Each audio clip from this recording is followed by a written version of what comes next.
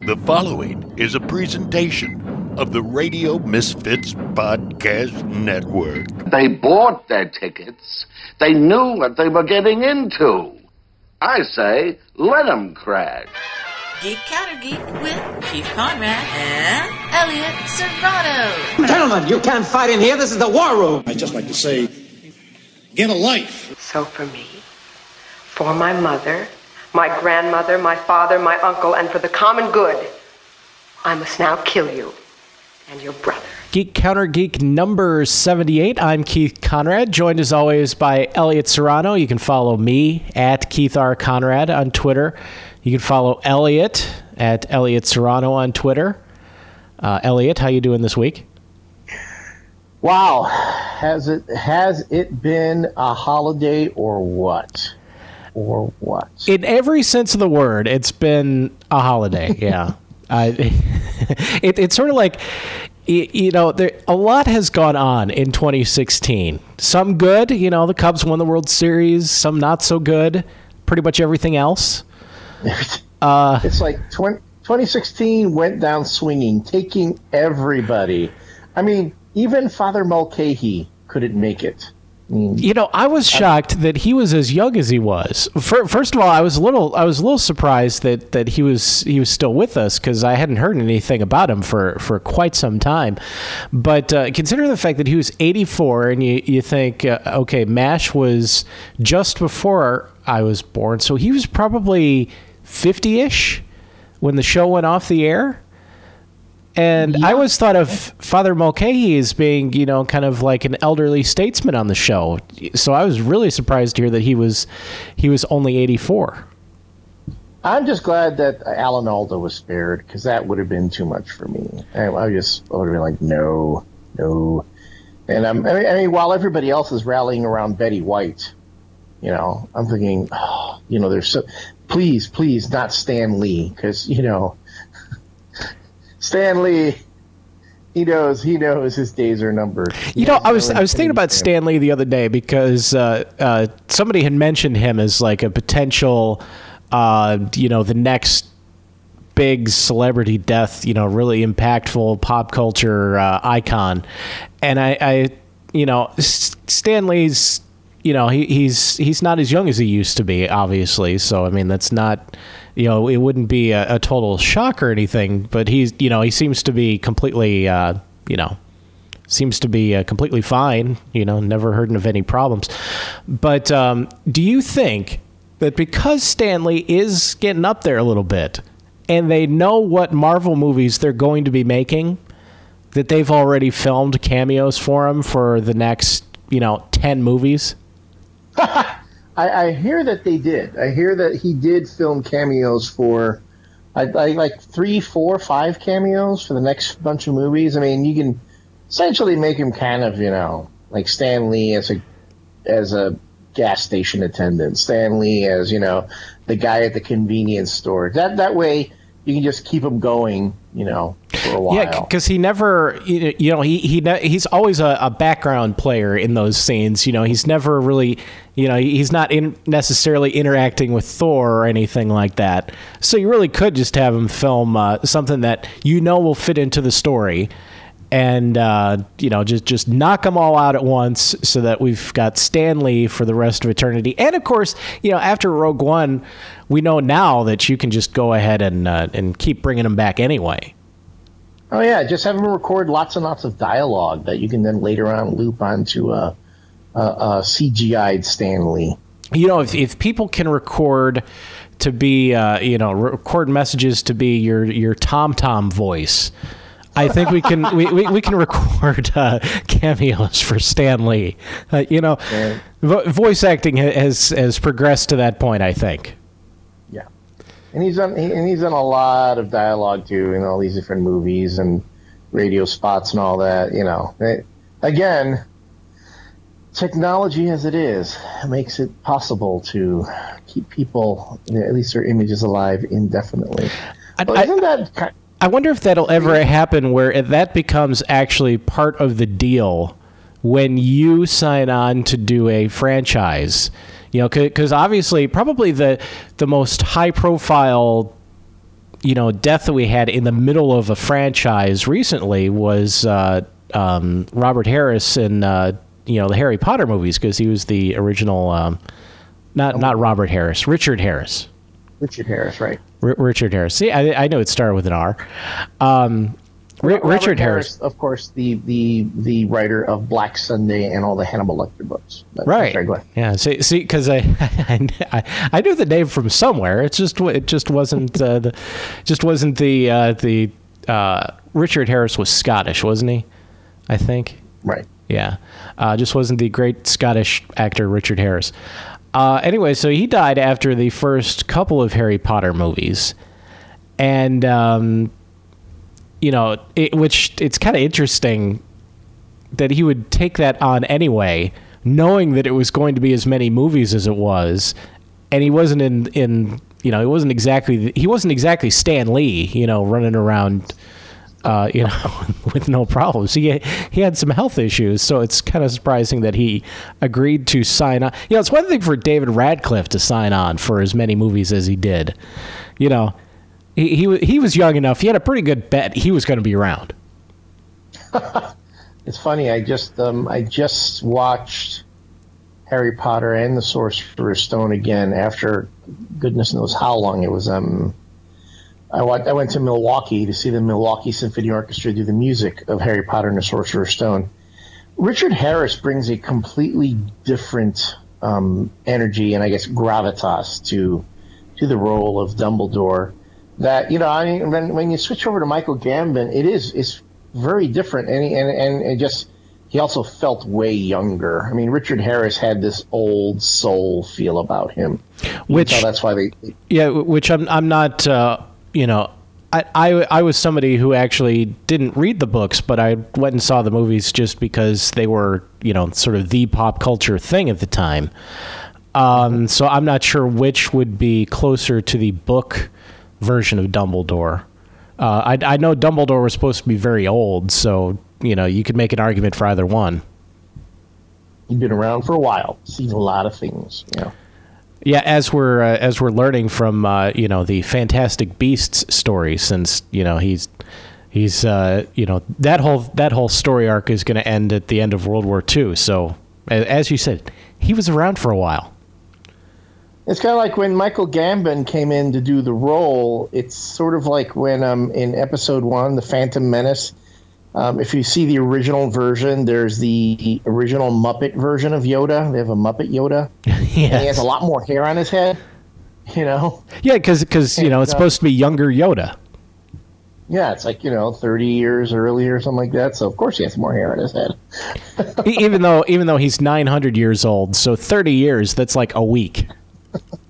In 770 years, you reach. Lucas, could you will not. And broken. But and then they would switch out that Yoda for a CGI Yoda later on because Lucas couldn't leave well enough alone. He really never can. Nope. So it's funny that the whole thing about characters and aging and and mortality and death, that's just been so prevalent on the American consciousness this past year. And we just keep getting slapped in the forehead with it over and over again. Yeah. You kind of hate to compare, but I wonder if, I tend to look at statistics, and I wonder if 2016 was actually a worse year for, celebrity and pop culture deaths, or if it just seemed that way because we were so angry about everything else. Well, 2015 was pretty bad too. I mean, it's there were quite a few celebrity deaths then too, and let's be honest, 2016 it's the boomer the baby boom generation is finally starting to pass on. I mean, we're gonna start seeing that. I mean, yes, there were a couple deaths that were a bit unexpected because they were younger than we expected. Of course, Prince was completely unexpected. The things like with David Bowie, it should have been expected because of his health issues. He was fighting cancer, but kept very private. So his ultimate passing took folks by surprise. But but it's again, we're talking about folks who were like in their 80s and 80s and 90s, finally passing on, and it should have been expected, with the exception again of those folks that we thought we lost too soon. Yeah, and by the way, did you see somebody started a GoFundMe page to protect Betty White from 2016? Well, here's my question. What were you going to do? I mean, I'm telling you, you ever see the movie Final Destination? I have, and I've also seen the Twilight Zone episode 22, which is very similar, at least to the beginning. Right? So when death is coming for you, it doesn't matter. He's getting you somewhere. I mean, he's getting you. It doesn't matter, So, and again, I have a feeling 2017 is going to be calling some big names home as well. Yeah, well, it's a pretty good bet that that'll be the case. Boy, this episode is turning into kind of a downer. I was going to say, this is probably the most depressing start to a Geek Counter Geek that we've had ever. It's the depressing issue. The death issue. The death issue. Well, hey, but there's what we'll do is we're going to do like the death of Superman. We're going to take this episode, we're going to seal it in a black Mylar bag with a Geek Counter Geek logo on it. And of course, if this episode is a bit too much of a downer for you, there's plenty other podcasts on the Radio Misfits podcast network that probably aren't about death. Well, I mean, the Minutia Men? Do they talk about death? I think the Minutia Men might have done some stuff on the deaths of 2016 as well. So maybe that's not the case. I think On a Quest was doing. Jill was talking to a scientist about supernatural things and trying to debunk them a little bit, or at least see if they could. So that's kind of about death, but in a different way. I'm not sure if there's a brand new episode of the Vintage Space podcast that's probably not going to be about death. The Dishing Bitches could have done an episode on the death of Mariah Carey's career after her New Year's Eve performance. Yeah, that really was. I mean, I know we were all sort of, we were all sort of waiting for the last shoe to drop in 2016. I think Mariah Carey, that was the final victim of 2016. And Ronda Rousey. I think it was like a 1-2, boom, boom. Well, Mariah Carey, she just kind of brushed it off. Ronda Rousey, I think she's going to have a harder time with that. because she was saying she was having a hard time with the previous loss, and then to work and try to come back and end even worse. That's probably not gonna go too well for her. But if you can find a cheerful podcast on the Radio Misfits podcast network, you want them to sound as great as they can. So we here of course would recommend that you go to tweakedaudio.com to pick up some headphones. They have 8 colors and styles available, mic'd, non-mic'd versions, in case you're into gaming and you need to be able to talk to people at the same time. They can sound great for music or talk, one of the many podcasts about death. They have noise-reducing designs. Just go to tweakedaudio.com, use the discount code GCG at checkout. You get 33% off and free worldwide shipping.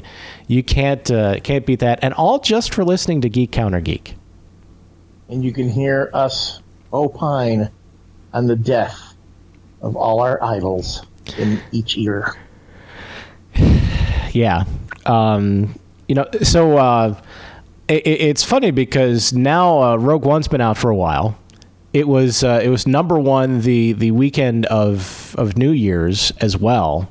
So I think that's 3 straight weeks number one, I believe. Yep. That's nothing to sneeze at. I'm not sure how long The Force Awakens was number one, but I would imagine it was up there for quite some time. It did a little better. Force Awakens got a little ahead of Rogue One because it broke the billion mark fairly quickly. as far as worldwide. Rogue One is, let's say, over 330 million worldwide over how many weekends now? Yeah. Which is not in the sneeze at. And the Disney is very happy about it. Yeah, I mean, when you consider it, not necessarily comparing it to, The Force Awakens or the other, saga movies, but as the launch of the first standalone Star Wars movie, I think it shows that there's a market for that, and, Disney has another way to make money. Yes, because that's what they need. And we were all worried about that. I know. it was like for a while there, it's like, oh goodness, how is Disney going to do anything? They're how many? I mean, they're reduced to making sequels to Cars and Frozen, and now doing live action versions of all of their animated shows or animated movies. Right. You have Emma Watson in a live Beauty and the Beast. Emma Watson singing. Even I heard her. She's actually not bad. Speaking of the Star Wars standalone movies, Woody Harrelson has been cast as apparently Han Solo's mentor. So I'm guessing that he's one of the surviving victors of a previous Kessel Run. And he's drunk all the time? They just make him Haymitch. Just bring Haymitch over. It's called synergy. It's called brand. Yeah, Haymitch sounds like he could be a Star Wars character. Yeah. And from what I understand, that Christian Bale was even considered as could have been the mentor before going to Woody Harrelson, because he did so well with John Connor. So let's put him in another franchise. Right. Yeah. But then you had, think about it. Liam Neeson was the mentor for Obi-Wan Kenobi in the Star Wars films, as he was for Batman in Batman Begins. Oh, that's true. Yeah. So then it would have been Christian Bale now getting to play the mentor role for a young Han Solo. Heck, if you just want to go back in time, and even have Christian Bale play Qui-Gon Jinn's Jedi Master when Qui-Gon Jinn was a young Padawan. So everything could come full circle. That's probably why it didn't happen, because Christian Bale is probably just in denial that he could be somebody's mentor. Like he's like, I'm not old enough to be a mentor. What are you talking about? And the thing you do not want to do is cross his line of sight on set when he's in the middle of the scene. Then he's going to utter meltdown on you. No, you definitely don't want to do that. That will live in infamy with Bill O'Reilly's "We'll Do It Live." We'll do it live. Well, I'll give Bill O'Reilly some credit. It's true. Between that and Casey Kasem, kind of going off the rails about reading about a dead dog. That's probably one of the most famous ones, but the one that doesn't get enough love, in my opinion, is Orson Welles doing the Frozen Peas commercial. I know the Animaniacs did a reenactment of that, but it's still it doesn't get quite the love that it should. You're absolutely right. I went to YouTube to look them up, and that is brilliant stuff. Because Casey Kasem, he's just angry, and you don't know what happened in the recording after that. So maybe there's as much of an epic ending, but in the Orson Welles clip, he actually just gives up and walks out. He walks out because this is all we need. It's done. Boom. Yeah. And he's done. Yeah. So I know among voice actors and stuff, especially Maurice LaMarche. He really brought it back. But that gets a lot of love among voice actors. But I think among the general public, it doesn't get quite the love that it should. You definitely need to see the clips on YouTube of them doing the ode to Orson Welles. Yeah, on Animaniacs. So now that Rogue One has been around for a while, you have both people who are fans of the movie who have found things that maybe they're not so much a fan of, and it's been out long enough that the people who were against it from the beginning have decided that they're now going to, publicly talk about how they were against it from the beginning. Yeah. Then the 15% on Rotten Tomatoes they're making their voices heard right now. Right. and it's funny because I work with somebody who he refused to, and your mind is going to be blown by this. He refused to see Rogue One because the cast was too diverse. So he thought that was too politically correct. Didn't want to support it because of that. Then his wife dragged him along to go see it, and he basically just said, yeah, it backed up everything I said about it. Well, there's talking about the diversity of the cast. Here's my response to the diversity thing, and I told him this as well. It's a galaxy far, far away. They're not actually the ethnicity that you think they are. Right. You have your Alderaanians and your Tatooians and your Mustafarians. Mustafarians. Mustafarians. But the thing that, for me, after seeing the movie, and we have reviewed the film on Geek Counter Geek, but it's like a thing that's kind of kept sitting with me, and I kept the movie is entertaining for what it is. It's a shoot 'em up, blow 'em up, again, video games, Disney ride kind of movie. It gives you the 3 minutes of Darth Vader that you've wanted your whole life. Yeah, and you really wanted more than that, but fine. And by the way, speaking of Vader, not to completely interrupt your train of thought, but at one point in the run-up to when Rogue One was coming out, we were told, and I can't remember if this was actually officially said or if it was just fans speculating, but at one point, they were saying that it was going to, in some way, explain why Darth Vader was such a slowpoke with the lightsaber in A New Hope. Why his skills had diminished so much between when we last saw him in Revenge of the Sith and when he's fighting Obi-Wan again in A New Hope. And considering the fact that this movie ends like 5 minutes before A New Hope begins, it seems like they just shined a spotlight on that issue rather than actually resolving it. Yeah, they made him look pretty impressive, all things considered. And even Lucas himself would say that, the reason the lightsaber battle in A New Hope wasn't that impressive is because it was an old man versus a guy who was half machine, so it wouldn't be that impressive.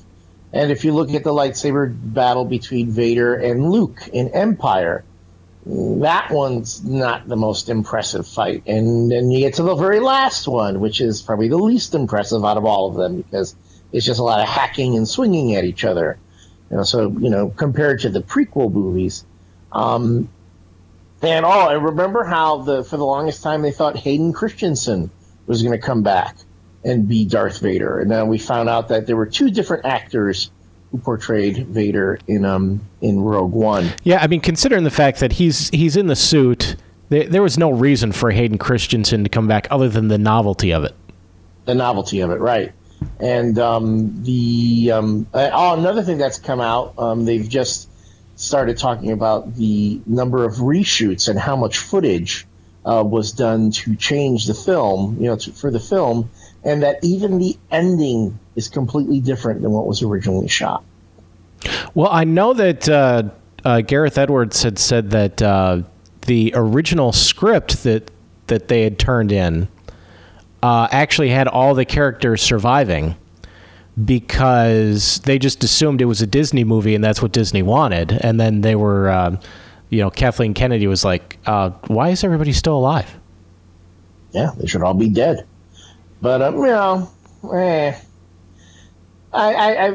me, back to the issue about the cast and the diversity, they were a diverse cast for what they were, but they're also, I'm afraid they were incredibly two-dimensional, and they were just doing things for the purposes of the plot. And yeah, boom, boom, shoot 'em up, and no, to me, in the end, it just, all the dying happened kind of senselessly. But hey, that's war, right? That's what everyone kept saying to me. It's a war movie. It's a war, but I still keep coming back to the fact that I think the story would have been better served if they, instead of introducing this backstory of, Jin's father having designed the Death Star and she's trying to find him, if she would have just been a bigwig in the rebellion that we hadn't heard of, and it sort of starts from there, I think you'd end up caring about her a lot more. If you didn't have to spend all that time introducing that backstory,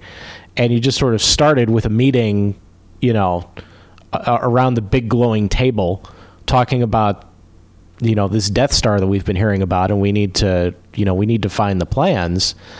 For one thing, it demonstrates that the rebellion is not just Luke and Leia, that there are other people that are accomplishing things in the rebellion. And I just think it would have worked out a lot better because, you could have spent, I think you would have cared about the characters a little bit more because you weren't having to learn all the backstory on them. And for the love of Jeebus, could they have just thrown in a couple Bothans so then later on people would stop doing the damn hot takes about the Bothans, and then the nerds could stop saying, guys, it wasn't that Death Star, that was the Death Star from Jedi. Can we just shut up about the Bothans? Yeah, I assume that, so now we've done Rogue One. We've got the Han Solo movie coming up. Maybe there's going to be a Boba Fett movie. Maybe there's going to be an Obi-Wan Kenobi movie. At some point, there's just going to be the Bothans, a Star Wars story. That's going to be like the fourth or fifth one down the line. Just the Bothans. No, it'll be Meet the Bothans. Meet the Bothans. There you go. The Bothans, they're bigger than Jesus. Will they be not on Abbey Road? You know what? That moment escaped me. Sorry. That's all right. Yeah. So there's definitely valid criticisms of the movie. Like I said, with the ethnicity thing. Like I said, they're not the ethnicity that they are in real life anyway, because it's a galaxy far, far away. So to me that wasn't even something that entered into my mind until he brought it up. I wasn't thinking, oh, there's the Asian character. Oh, there's the Hispanic character. It wasn't even something that registered. I was thinking more, especially as I was watching the movie. Wait, who's that guy again? It was one of those things where, if I'm watching a new TV series, I know I'm not going to be a huge fan of it if I'm about 2 episodes in and I can't remember anybody's name. And it was sort of the same thing where, we're through this movie, as they're dying, I'm not sure who I'm looking at. On top of that, it was like there was no quotable dialogue. There's one phrase that's come out of it that people keep repeating over and over again. I am one with the Force. The Force is with me. Don't repeat that. Don't keep saying that. That means you're gonna die. It's just like in a horror movie. If you say, "I'll be right back," you don't come back.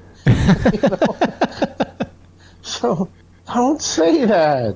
You say, "I am one with the Force. The Force is with me." Means you're gonna be one with the Force in just a few minutes. Rogue One was essentially 2016. It was a good microcosm of 2016. Everybody you kind of got to know but didn't died.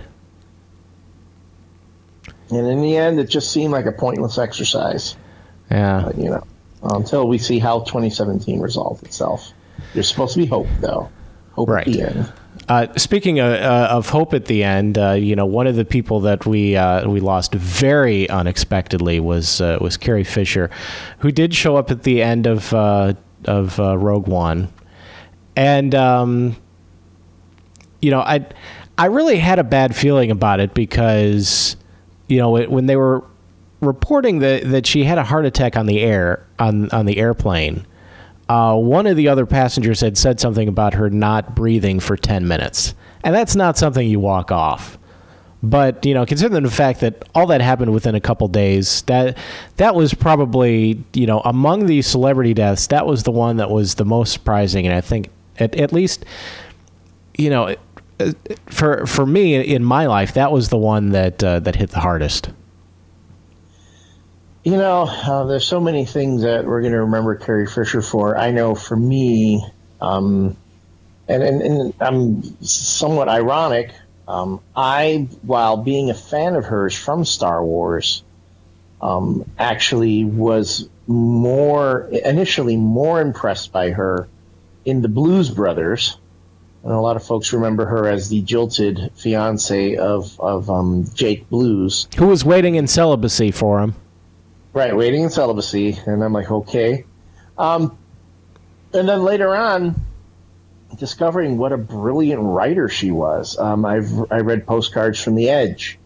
Probably, one of the. And I'm a guy, right? But Postcards from the Edge is definitely a chick book, you could say. Written by a brilliant, smart woman about kind of like a autobiographical fiction about a young, a young starlet in Los Angeles, in California, dealing with a mother who's somewhat, overbearing and so on, and just a lot of great quotable lines in that, and it would later be turned into a movie with Meryl Streep and Shirley MacLaine. But and then learning about Carrie Fisher's work as a script doctor and just polishing dialogue and everything that that people would bring to her, and just a brilliant mind. To me, this is maybe just the writer in me. I was always more taken by Carrie Fisher, the writer, than I was the actress. Yeah, maybe it's because Carrie Fisher, the writer, was sort of always there, whereas, Carrie Fisher, the actress, she would, she obviously had more parts, probably early to, late 80s, not as many later on, but she was always cranking out material. Mm-hmm. When Harry Met Sally, I got to tell you, I remember seeing her in When Harry Met Sally and going, oh my God, I'm in love with her. And Bruno Kirby, man, that lucky son of a bitch. And in The Burbs too, she had a pretty small role in that, but she was Tom Hanks' wife in The Burbs. Mm-hmm. So it's something, I don't know. You talk about when you look at Carrie Fisher and you look at her lineage and just really how far back her family goes into, like, just say, the golden age of Hollywood or the silver age of Hollywood. That's another thing that we're losing right now. We're that heritage, that legacy of all these characters. How many of these names are still out there? That we really remember. I guess like Michael Douglas, right? Yeah. Well, Kirk Douglas is still around. He just turned 100. Just turned 100, right? 2017 is coming for him. But it's, again, the people who we know from the, just the history of entertainment, having that type of, I hate to use the word pedigree because it makes it sound like, like we're breeding pets, but Well, I think that's one of the reasons why, especially lately, people have really gravitated towards Betty White, because she's somebody who, not even like the golden age of television and movies, but going back even before that to radio. She's somebody who's, she's not just somebody our parents were watching, but somebody our grandparents were watching and listening to. Yeah, and so like who is there now that we can think about that harkens back, who will say, oh yeah, and the parents. I mean, I even think about all the current stars today. And a lot of these, you think about the current stars that populate the landscape. I mean, they're what are they? A product of the Disney machine, right? Yeah. All these former Mickey Mouse Club members or folks that were on Disney shows, that they go on to other things. I mean, Shia LaBeouf, and even look at Justin Timberlake, and then all these other ones that we see who are, kind of being churned out by these media corps. Not saying it's any worse. I'm not saying it's bad. I mean, let's face it, the movie studios of the age did the same thing. Yeah, they made stars of folks, just like the modern studios are doing. But it's not like Shirley Temple, continued getting roles when she was an adult. Right. And did she have kids who went into show business? I don't believe so. Yeah, like the Lucille Ball and Desi Arnaz, none of their kids went into it. I mean, I know there was Desi Arnaz Jr. for a bit, but then he kind of moved on. Yeah, and I was reading something lately that just recently that neither of their kids were featured in I Love Lucy, and they both agreed that was for the best. I mean, they appreciated the fact that their parents didn't drag them into it. Yeah, although for the longest time, Desi Arnaz Jr. kept saying, "I wasn't Little Ricky," Right. They kept assuming he was Little Ricky when he wasn't. So it's, I guess, when you think about there was a lot going around on social media with people reflecting on the passing of Carrie Fisher.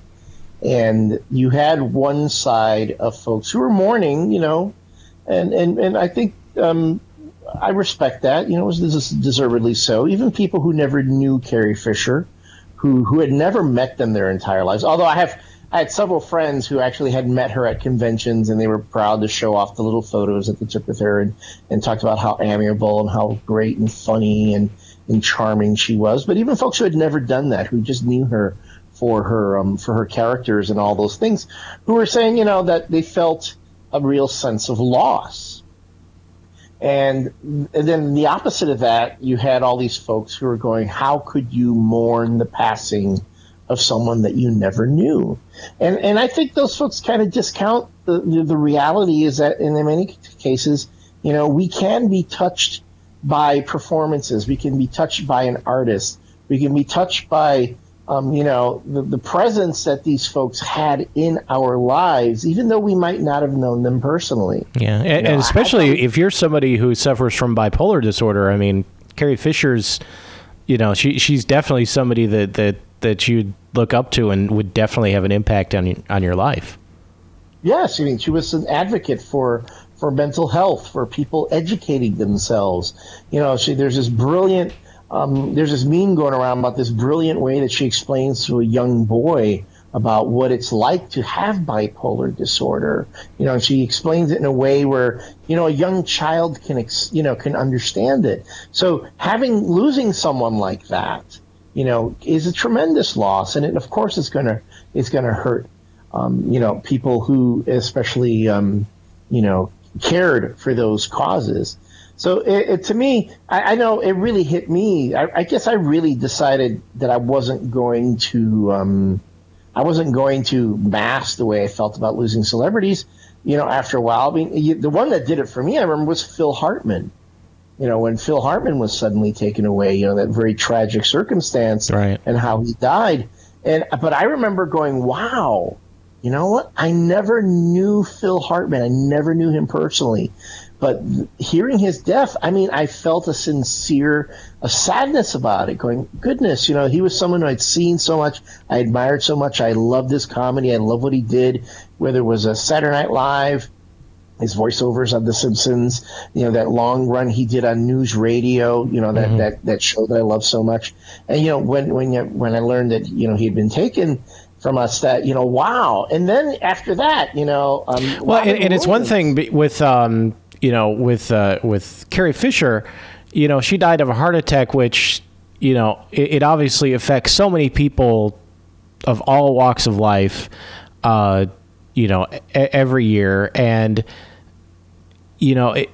even though it came out of nowhere, at least it was something, it was something natural. The Phil Hartman thing, I think that was so shocking because, it wasn't, No, it wasn't natural at all. Yeah. You're right. And again, Robin Williams was a case of depression, and we found out later on he was suffering from other things that were really impairing his judgment and really led to extreme depression. And then with Carrie Fisher, who struggled with a lot of different issues, and if you read any of her books, any of her biographies, where she talks about her treatment again for her bipolar disorder, I mean, she underwent electroshock therapy. Which is something extreme that she put herself through because she really needed, to get help. And then, the other issues of the drug abuse and the things that the paces that you put your body through when you're leading that kind of lifestyle, it's just something that impacts people. And I think that when you see that, and you know about it, and I think in today's age when you pretty much know about everybody's, unfortunately, you can know a lot about a person's personal life and the things they've been through. And honestly, though, Carrie Fisher was very open about what she went through. So you couldn't help but think that you knew her. You couldn't help but think, she's someone I want to look up to and emulate and I admire. And, of course, you can't help but mourn her when you lose her. She was drowned in moonlight, strangled by her own bra. That should really be the end of her obituary. That's what she wanted. So, in the end, we appreciate these people while we have them. Never take them for granted. And always hold on to hope. Like Vin Scully said about his own retirement, don't cry because it's ending. Just be happy that it happened. The proceeding was a presentation of the Radio Misfits Podcast Network. Find our other great shows on iTunes, Stitcher Radio, and at RadioMisfits.com.